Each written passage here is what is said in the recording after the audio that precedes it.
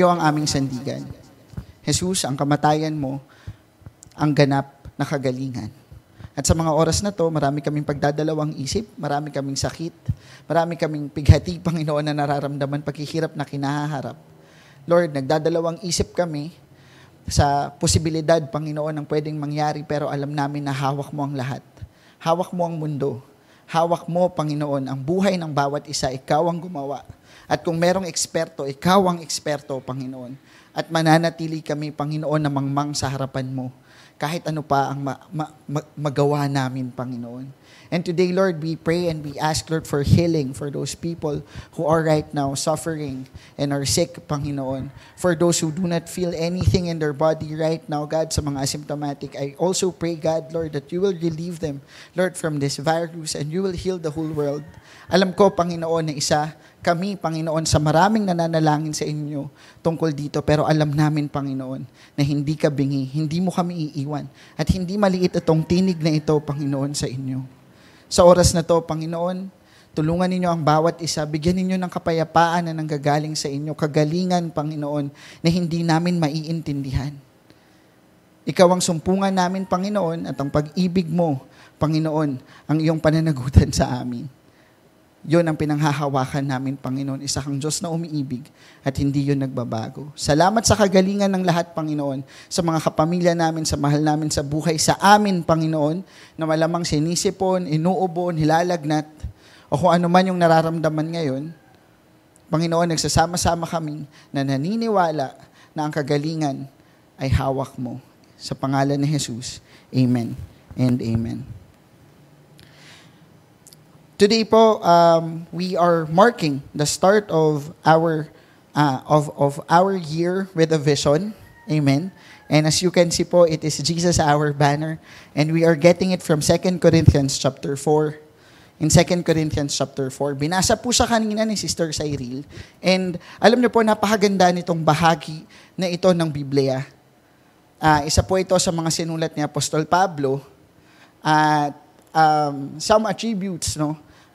Halos kalahati ng bagong tipan ay naisulat ni Apostol Pablo, while 7 out of all of this, 13 books that is attributed to him are confirmed to be his writings, while some are said to be connected to him. Bakit po mahalaga na pag-usapan natin to? Hindi ba? Bakit kailangan natin magkaroon ng isang direksyon para sa buong taon? Ito po yung bahagi natin bilang isang simbahan na ito yung lalakaran natin sa buong taon. Ito yung gusto natin na maging prinsipyo. Ito po yung gusto nating maging isang prinsipyo at yung pagkakatawag ng Diyos sa prinsipyo na paghawakan natin sa itong dumarating na taon, 2022. And we are going to read it again, but only in up to verse 12. It says here, if you can assist me with the PowerPoint. Ang sabi niya dito is that, therefore, since it is by God's mercy that we are engaged in this ministry, we do not lose heart. Sino pong excited sa gagawin ng Diyos sa 2022? Amen? And if you are, alam na po, nakikita ko kayo dito, at parang ngiti nyo pa lang ay makakapagbigay lakas na. Ayan. At ang sabi niya dito, in verse 2, we have renounced the shameful things that one hides. We refuse to practice cunning or falsify God's word, but by the open statement of the truth, we commend ourselves to the conscience of everyone in the sight of God. And I would like to emphasize this part. In verse 3, ang sabi niya, and even if our gospel is veiled, it is veiled to those who are perishing. In their case, the God of this world has blinded the minds of the unbelievers, to keep them from seeing the light of the gospel of the glory of Christ, who is the image of God. In verse 5, for we do not proclaim ourselves. We proclaim Jesus Christ as the Lord, and ourselves as your slaves for Jesus' sake. This is where Jesus our banner came from. We proclaim the truth of Jesus Christ as our Lord. In verse 6, for it is the God who said, let light shine out of darkness, who has shown in our hearts to give the light of the knowledge of the glory of God in the face of Christ. In verse 7, but we have treasure in clay jars, so that it may be made clear to us be made clear that this extraordinary power belongs to God and does not come from us. We are afflicted in every way, but not crushed, perplexed, but not driven to despair, persecuted, but not forsaken, struck down, but not destroyed. Always carrying in the body the death of Jesus, so that the life of Jesus may also be made visible in our bodies. For while we live, we are always being given over to death for Jesus' sake, so that the life of Jesus may be made visible in our mortal flesh. In verse 12, so death is at work with us, but life in you. Ito pong kabanata na to yung pag-aaralan natin sa susunod na 4 na linggo. And today, the title of the message will be The Veiled Gospel. Pwede po ba natin yung sabihin ng sabay-sabay even though you are muted right now? It's The Veiled Gospel. Alam niyo po, ang kwento na ito ay, sige po tayo muna ay manalangin. Panginoon, salamat sa inyo sa umagang to. Buksan ninyo ang puso at isip namin. Tulungan ninyo kami magkaroon ng pasensya, Panginoon, pagsusumikap sa bagong platform na ginagamit namin sa Zoom. And we pray today, Father, that, Lord, you will be with us and that your Spirit, Lord, is not limited, but, Lord, let it work into everyone's hearts right now. Open our hearts and our minds, Lord, to your glory. Lord, that we may absorb the knowledge of the glory of Christ. And that, Lord, truly we will be able to proclaim that you are our banner, Father. You are what we proclaim here in Lighthouse. Thank you for your goodness. In Jesus' name we pray. Amen and amen. Alam niyo po, yung daloy ng kwento nito is si Pablo is, maraming beses na po tayo nag-aral ng Corinthians. And we know that in the book of Corinthians, is, I would like to remind everyone, and also siguro sa mga hindi nakakaalam, is that there is a discredit, no, na ginagawa kay Pablo pagdating dito. What we mean by discredit is, sinusubukan siya na alisan ng kapangyarihan doon sa ginagawa niya. Okay? Sinusubukan siya i-discredit sa simbahan ng Corinth during that time. And it is, I think, because of some major factors. Let's say that there are 3 factors. Sa isang relasyon o sa ganong problema, malamang meron tayong 3 factor eh. Tama ba? Meron yung, sa setup na yon, meron yung taong tatanggap sa paninira. Tama ba? Tapos merong naninira at saka merong sinisiraan. So those are the 3 factors. Tama po ba? I know many of us have experienced this and I know you have your first-hand experiences pagdating dito. Pero ganito yung eksena sa pagkakataon na yun. So let's try to look at these 3 things. No? The first one will be the church in Corinth. Titingnan natin yung tumatanggap ng problema natin tungkol sa paninira. Alam niyo po, yung church in Corinth, it is actually formerly, bago pa ito makuha ng mga Romans, is Greek center siya. So meaning, being it Greek, alam naman po natin na ang naiisip agad natin sa Greek is yung literature nila, yung mythology nila. You know their gods, their goddesses, and the story behind it. Diba? Iliad and Odyssey. At meaning, matalino sila at uso sa kanila yung pagko-compare, actually, ng isang tao sa kabilang tao dahil matalino sila eh. So, they have their own preferences. And in one of the stories in Corinthians, there was this episode na, di ba ang sinasabi nila is that, para ako kay Apollo, ganyan. Para ako kay Paul. Ito, ang leader ko ay si ganito. Ang leader ko ay si ganyan. Kasi the problem is, namimili sila. I am finding it na mas mahusay ito eh. So, siya yung susundan ko. So, the Greeks are actually high when it comes to their intellect. And they are, they have their own preferences. Now, that is the situation of the church in Corinth. Kaya, parang pag pumunta ka ng Corinth, tapos may sinisiraan, hindi sila basta lang hindi makikinig. But they will listen to, diba? Makikinig sila at sasabihin nila kung ano yung nasa isip nila. At i-weigh in nila kung ano yung sinasabi, yung factors dito at yung factors doon. So they have that, hindi sila yung basta maniwala kayo dito at maniniwala sila. They are a thinking church. Nag-iisip sila ng mabuti. So ngayon, kinikilatis nila yung leader nila and that is how it will happen. That's how it happens for them. The people themselves have their own preferences and qualifications. So here comes the second factor, yung naninira. Okay? At yung naninira naman, they are the false teachers. They are actually Jewish, of Jewish origin or Judaizers. Medyo leaning sila, hindi sa kwento ni Jesus, kundi dun sa kwento ng lumang tipan. At yun yung ini-enforce nila. And they are trying to wed it into a different way kung paano to itinuturo ni Jesus at ni Pablo at ng mga disipulo ni Jesus. So, during this time, yun yung kalaban ni Paul, no? Sa kwento ng Corinth. At pinagtatanggol niya yung sarili niya dito sa simbahan through his letters or through the epistles.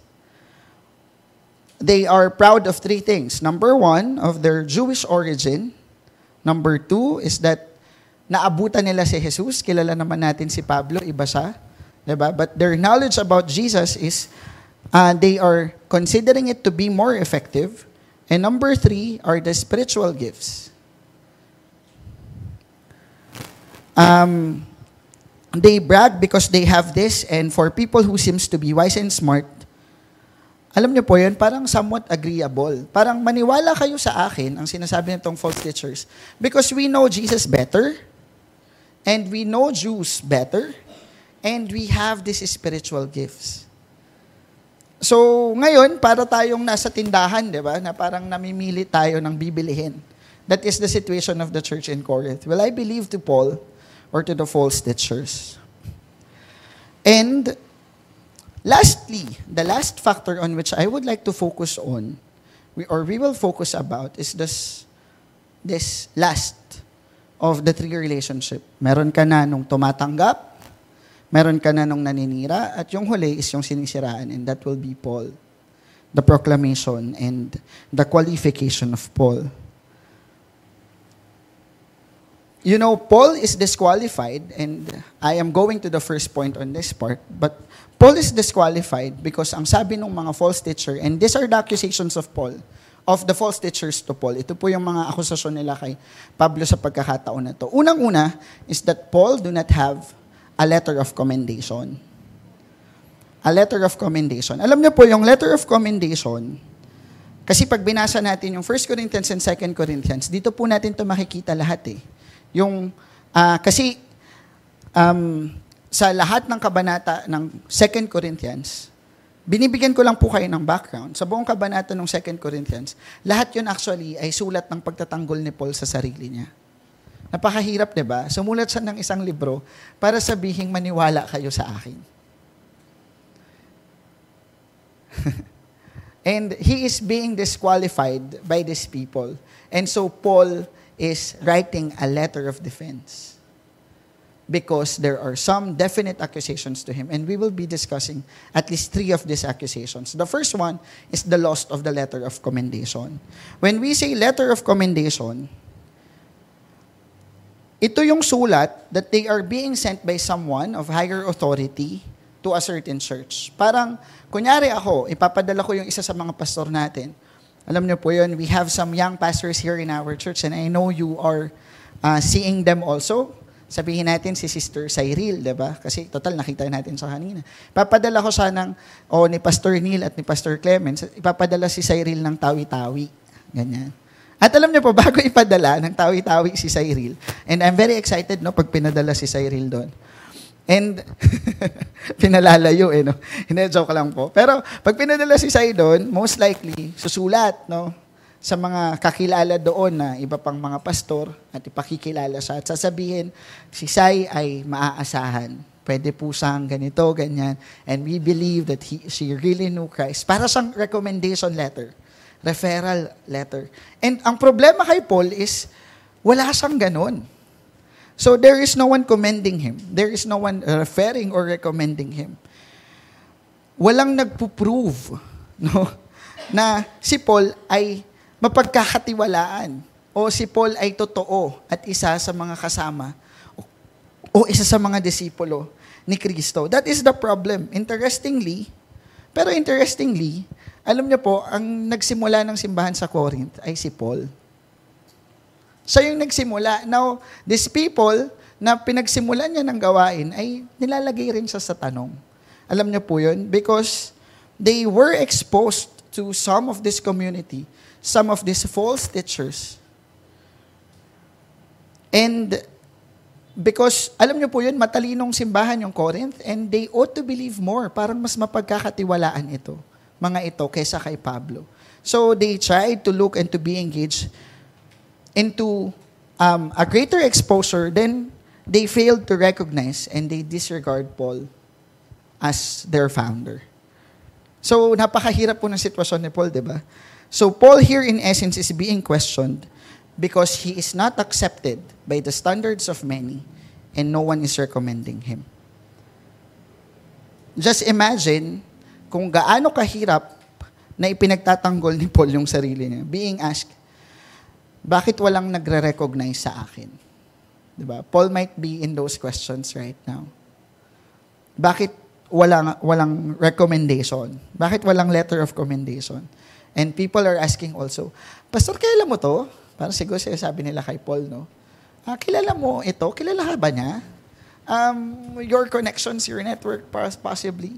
Pero alam niyo po, madali itong makita sa ganitong bahagi, na parang it will be a defense of the church as well. But no, the invitation of the message, I think, is we may be thinking that Pastor Dave might be giving us somewhat a clear list of qualification and disqualification, especially to the people in the church.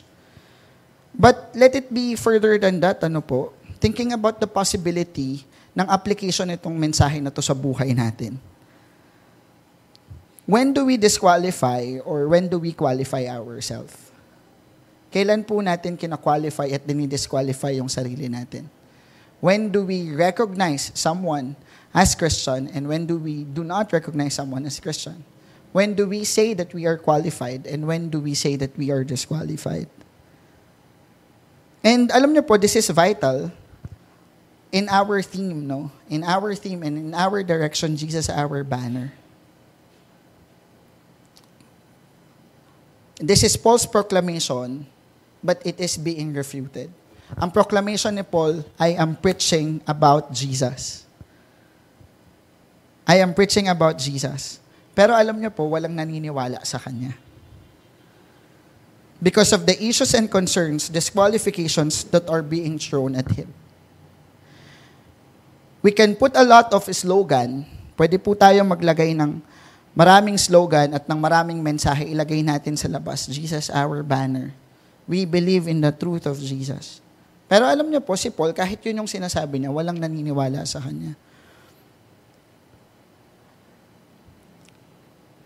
Bakit?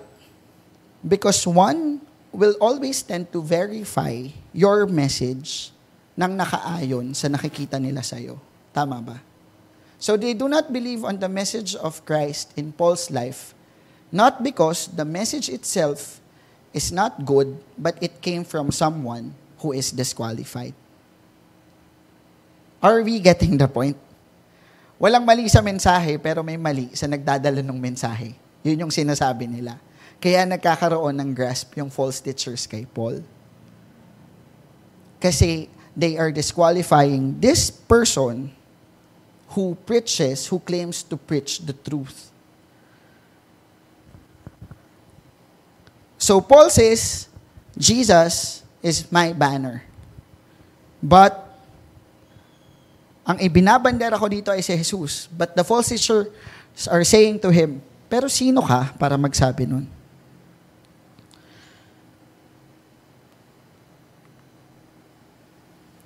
Were you ever asked the same question?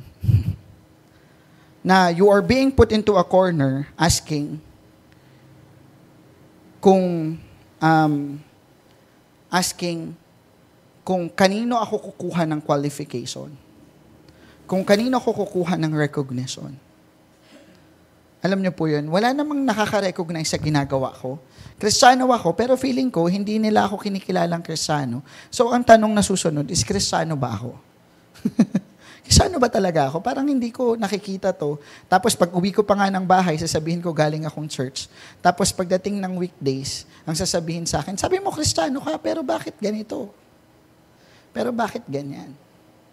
Or some might be putting at us or sometimes we are being put into this confusion. Nandito tayo sa confusion na to because people are failing to recognize us as who we claim to be as Christians.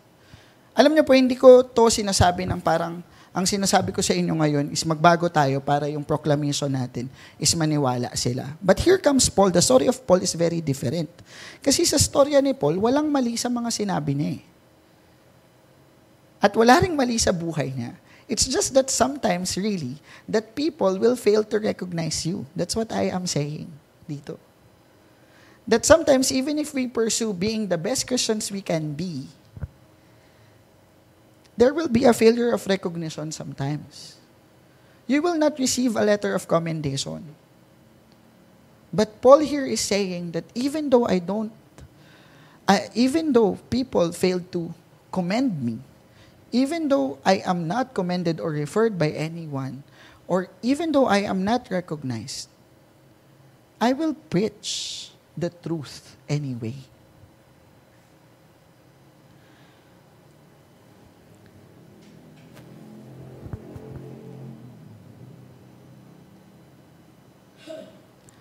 If we will read the whole of 2 Corinthians, we'll get to know the full account of this. But let it be a comfort for us today that Paul was questioned the same. Tinanong po si Paul ng parehong tanong natin minsan sa buhay natin. Si Pablo ay tinanong ng parehong problema natin. Because sometimes we are discouraged, amen? Because parang walang kumikilala o walang nagsasabi sa akin na ganito o ganyan. And baka nga hindi totoo o baka na-confuse ka na rin lang dahil nga wala. No? But Paul was questioned the same. If you are true, why does everyone fail to see and recognize? Have you ever, niluto nyo na ba yung katotohanan sa tanong na yan?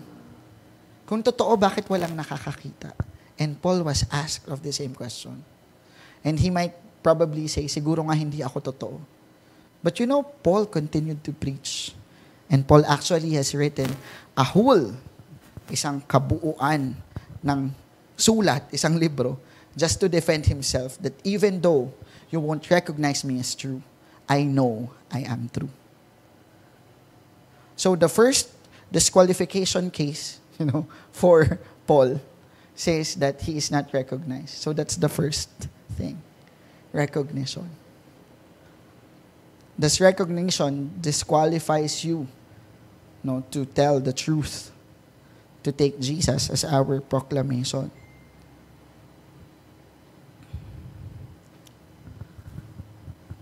For the next, alam niyo po si Paul, among other apostles, Paul is quite different.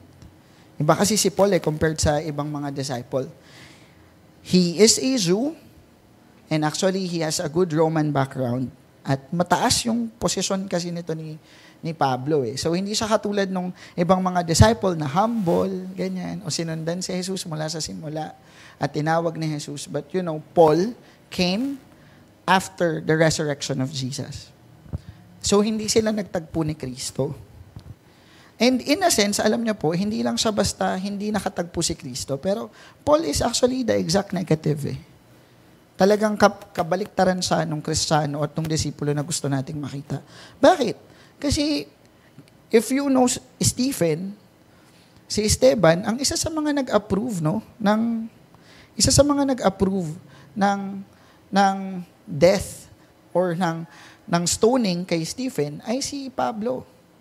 So meaning hindi lang siya basta isang passive na hindi nakakita kay Kristo, pero isa siya sa mga pumapatay ng mga tagasunod ni Kristo.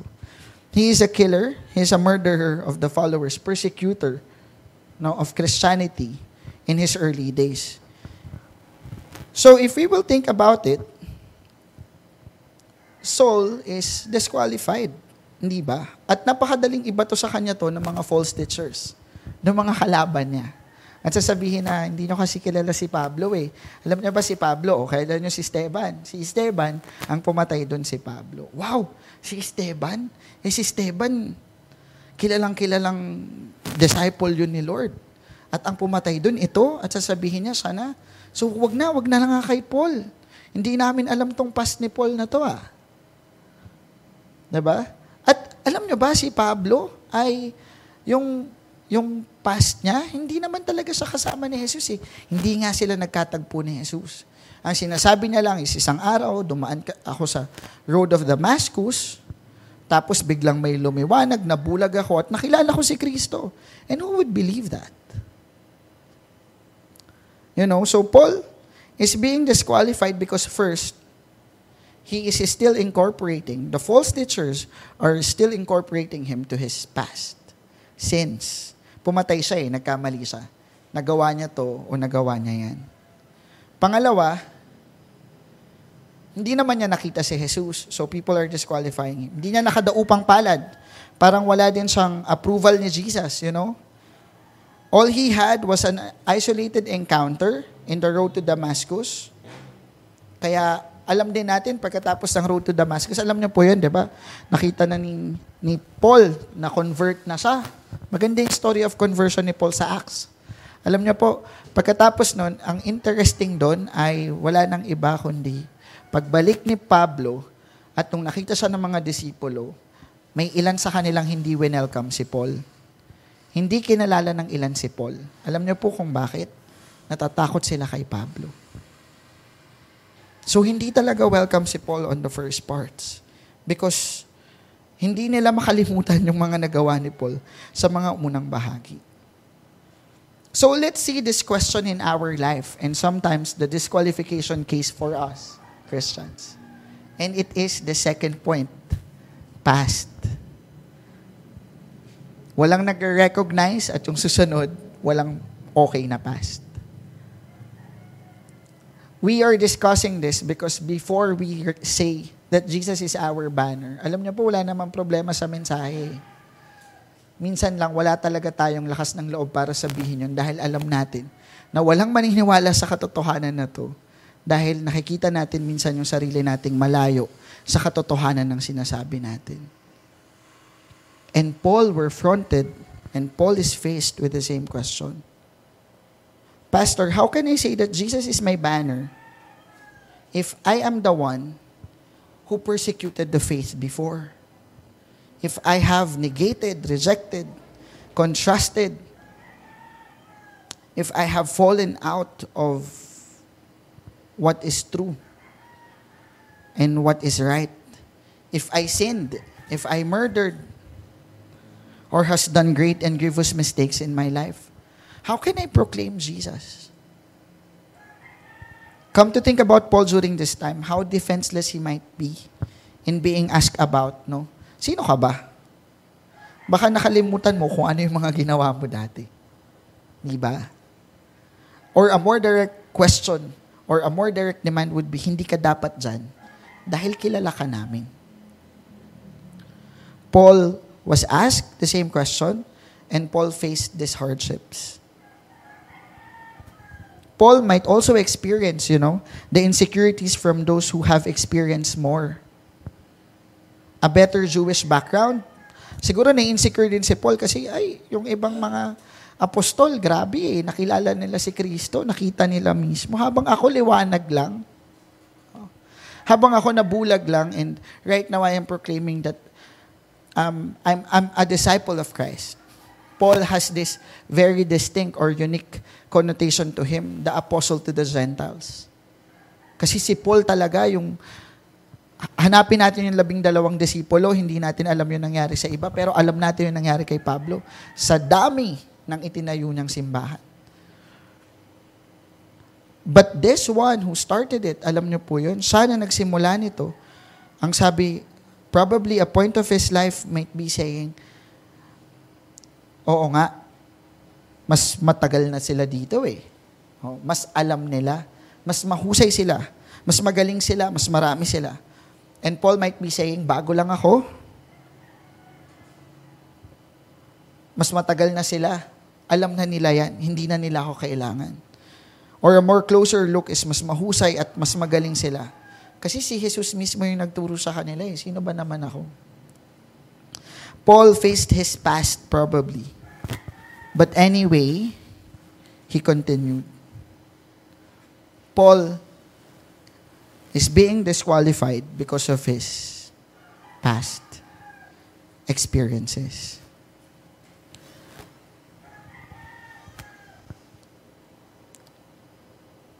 Have we ever asked that question in our life, thinking about it? No? Who am I to proclaim? Jesus. And I know, alam ko po, na marami sa atin yung walang problema pagdating sa sinasabi. Ang gusto lang natin minsan is maging tagapakinig. Tama ba? Sa sinasabi, naririnig natin, alam natin, pero nagkakaproblema tayo sa pagsasalita. It is because of this, probably, that we have many cases for disqualifications in our life. Meron tayong mga bahagi na dinidisqualify natin yung sarili natin. But I am going to end with this point, and we will read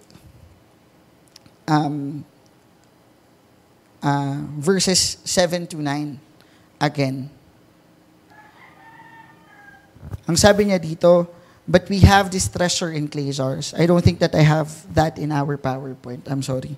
But sige, balikan natin yung verses beforehand. At ang sabi niya dyan, or you can see it in our chat, nandyan po sa chat, sinesend ni Sister Nat. At ang sabi niya, we have this treasure in jars of clay to show that this all-surpassing power is from God and not from us. We are hard-pressed on every side but not crushed, perplexed but not in despair, persecuted but not abandoned, struck down but not destroyed. Alam niyo po yung pinakahuling disqualification ni Paul? Why he should not be heard? The case for him? Ang sinabi niya, nilong mga tao sa kanila. Bakit kaya ito sinasabi ni Pablo sa kanila? Na yes, afflicted kami sa lahat ng bagay. Crushed kami. Persecuted kami, forsaken kami, struck down kami. You know why? Because the case of these people tells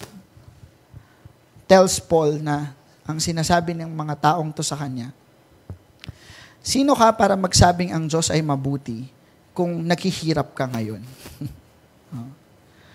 Kung nararamdaman mong iniiwan ka, sino ka para magsabing Kristiyano ka?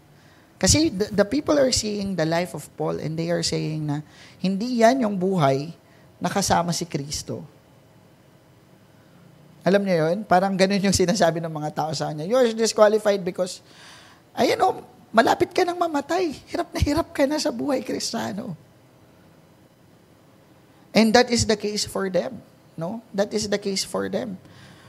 That Paul is being questioned that if you are true, why are you experiencing all of that? Kung totoo yan, and Jesus is really your God, and Jesus is your proclamation, Jesus is your message, bakit yan yung nararanasan mo? And that is the last point. Your current experience. Your present situation. Let's bring it closer to home. Some might be asking us, akala ko ba Christian ka, pero bakit may sakit ka? Bakit nahihirapan ka? Bakit ka nasasaktan ngayon? O bakit ka umiiyak? Why would you experience joblessness? Why would you experience struggle, pain, lack, sadness? Bakit ka pinagkukulang ng Diyos kung totoo ang Diyos sa buhay mo at totoo yung mensahe mo? Bakit ka nakakaramdam ng lukot, ng depression, ng pagbagsak sa iba't ibang bahagi ng buhay mo? Where is your God? And where is that God you are trying to proclaim? So during this time, this is one of the questions and the case for Paul. This is the hardship that he is experiencing. Grabe po, di ba? Alam niyo po, for once, I've been struggling about this. And ang nasa isip ko, nung nasa bahaging yun ako ng buhay ko, how would I say that Jesus is powerful. Jesus is rich. Jesus can bless me. Jesus wishes a good life for me. Kung yung buhay ko naman ay walang maipakitang kakayanan. And little did I know that it is very experienced. It is already experienced by Paul. Kine-question siya, bakit ganyan kayo kung ang pinoproclaim mo ay isang Diyos na mapagpala at isang Diyos na nagpapagaling? Kala ko pa nagpapagaling. Bakit may sakit? How hard might it be for Paul to face the challenges? Tapos, alam niyo po yun, hirap na si Paul sa mga challenges na tinatanggap niya, tapos double kill pa siya kasi sasabihin sa kanya, yung mga paghihirap na yan, diba? Parang ay katunayan ng hindi mo pagiging totoo. Can you see na yung ginagamit mismo yung paghihirap niya para pahirapan pa siya? And how can then he say that Jesus is who he preached? Who would believe Paul if this will be the case for him? Hindi po ba? Who among us experiences this today? Sino po sa atin nakaka-experience ito sa araw na to? Natatanong minsan na, di ba Christian ka? Tapos ganyan buhay mo. Pero wala naman tayong magawa, hindi ba? Sadyang mahirap yung buhay. Sadyang nagkakasakit tayo. Or, minsan, masakit pang sinasabi sa atin, di ba? Nagsimulang maranasan mo yan nung nag-Christian ka eh. Di ba? Okay ka naman dati nung nag-Christian ka. Parang sumalungat sa buhay mo yung proclamation mo. And you know, I found many points in my life that I am faced with the same question. And I know many of us would the same share feeling too. But is this really the obstruction and an excuse to proclaim the truth? Pero ito ba talaga ay legit? Alam niyo po yun? O katotohanan at valid excuse for us to proclaim what is true? Ano po ba talaga ang totoo? Diba? But one thing we can hold on to is that we are proclaiming the truth. We are proclaiming the truth. And we are not the truth. We are not the truth itself. Ano po ba talaga ang katotohanan? Ako? Saan nila kukunin yung katotohanan? Ako yung pinakikilala ko. And sometimes we really have to get a straight answer that alam kong hindi ako ang katotohanan. Ang Diyos ang katotohanan. And minsan, hindi kailangan mag-parallel. Alam niyo po yun, and we can see it in the life of Paul. The challenge sometimes for us is to strive for these things. Pero alam niyo po yun, kailangan natin tanggapin minsan na hindi lahat magpapatas sa kung paano natin gusto mangyari. Kahit ganong proclamation yung sabihin natin na ang Diyos ay mayaman, darating at darating tayo minsan sa bahagi na nawawalan tayo kahit mayaman ng Diyos. So would it be a good disqualification case for us to proclaim Jesus as the truth in our life?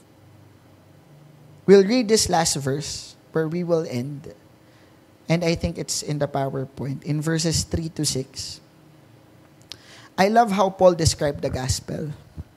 Ang ganda po ng proclamation niya ng gospel dito. At ang sabi niya dito, and even if our gospel is veiled, kaya po veiled gospel yung title. And even if our gospel is veiled, it is veiled to those who are perishing. In verse 4, in their case, the God of this world has blinded the minds of the unbelievers to keep them from seeing the light of the gospel of the glory of Christ, who is the image of God. For it is the God who said that light shine out of darkness, who shone in our hearts to give the light of the knowledge of the glory of God in the face of Jesus Christ. Now, I would like you to focus in these verses and medyo maging critical tayo pagdating dito. Alam niyo po, yung word na veil, on the original language, in Greek, it is kalupto. Kalupto. And it occurred for 8 times in the whole Bible, in the New Testament specifically. But this means to cover full access or to hinder full access, to hid or to conceal in order not to be revealed.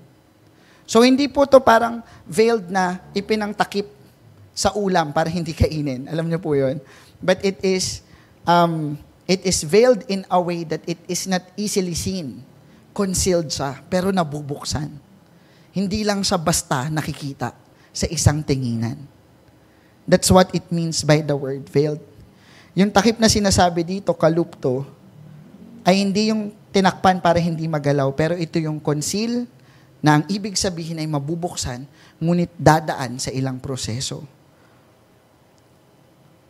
Why do I have to say this?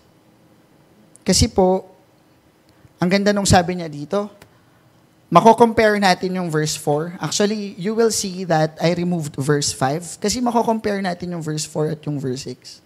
Sabi niya dito, Parang sa unbelievers yung unang message. Sabi niya, the God of this world has blinded the minds of the unbelievers.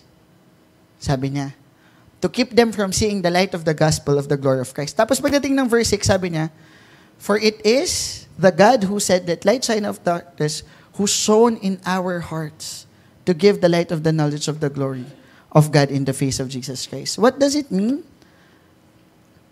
Sabi niya dito, yung Diyos ng mundo, tinakpan o binulag yung isip ng mga hindi naniniwala. Pero si Kristo ay binuksan ang Diyos, binigyang liwanag yung puso natin para makakita.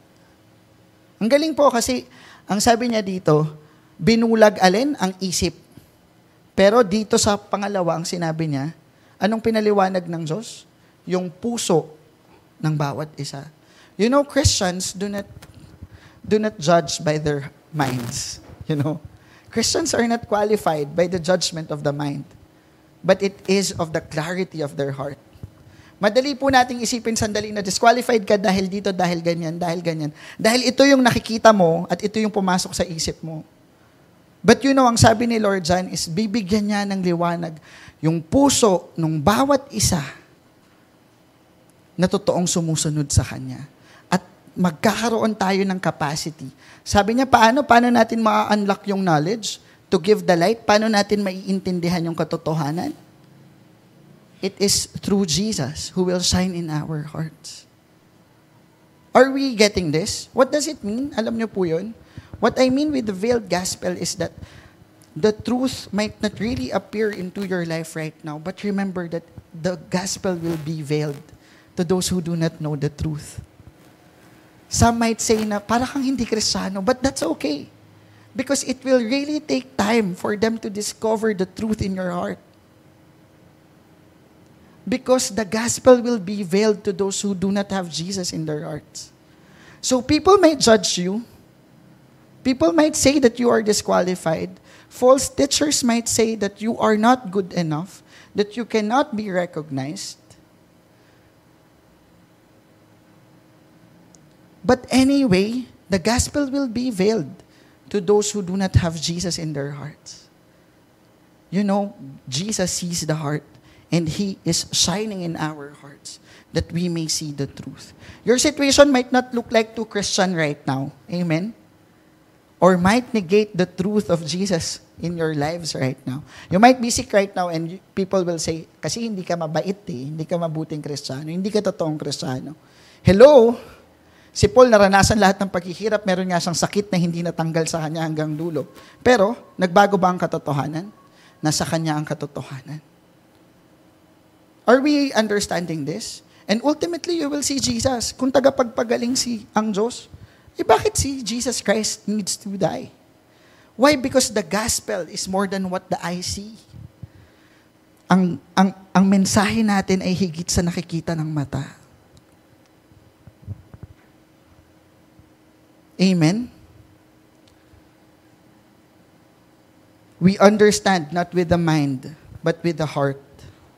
And it is God who will enable us to see the truth, the knowledge of the glory of God in the face of Jesus Christ. There might be unparalleled. You might be disqualifying yourself right now. No, Pastor, I cannot preach that Jesus is the banner because my life wouldn't represent it well. Disqualify all they can. But it is God who will shed light to the truth in our hearts. Amen? Amen po ba? So we might be experiencing a disqualification because of our past, because of what people say to us. There might be disqualification because of our current situation. But it won't stop us from proclaiming the truth. Allow me to pray for you. Lord, today we pray and we ask, Lord, that you will be with us and that you will strengthen us in order to proclaim the truth in our lives. Though we are disqualified in every sense, God, and people might say right now, God, that Lord, wala nga talaga. Tingnan yung buhay namin ngayon, tingnan yung nakalipas namin. tingnan yung pinagdadaanan kung nasaan man kami ngayon. And they will see in every side, Panginoon, Lord, that we are not worthy enough, Lord, to proclaim your truth, the gospel. But Lord, today, may we know, Lord, that kahit ganito yung sitwasyon,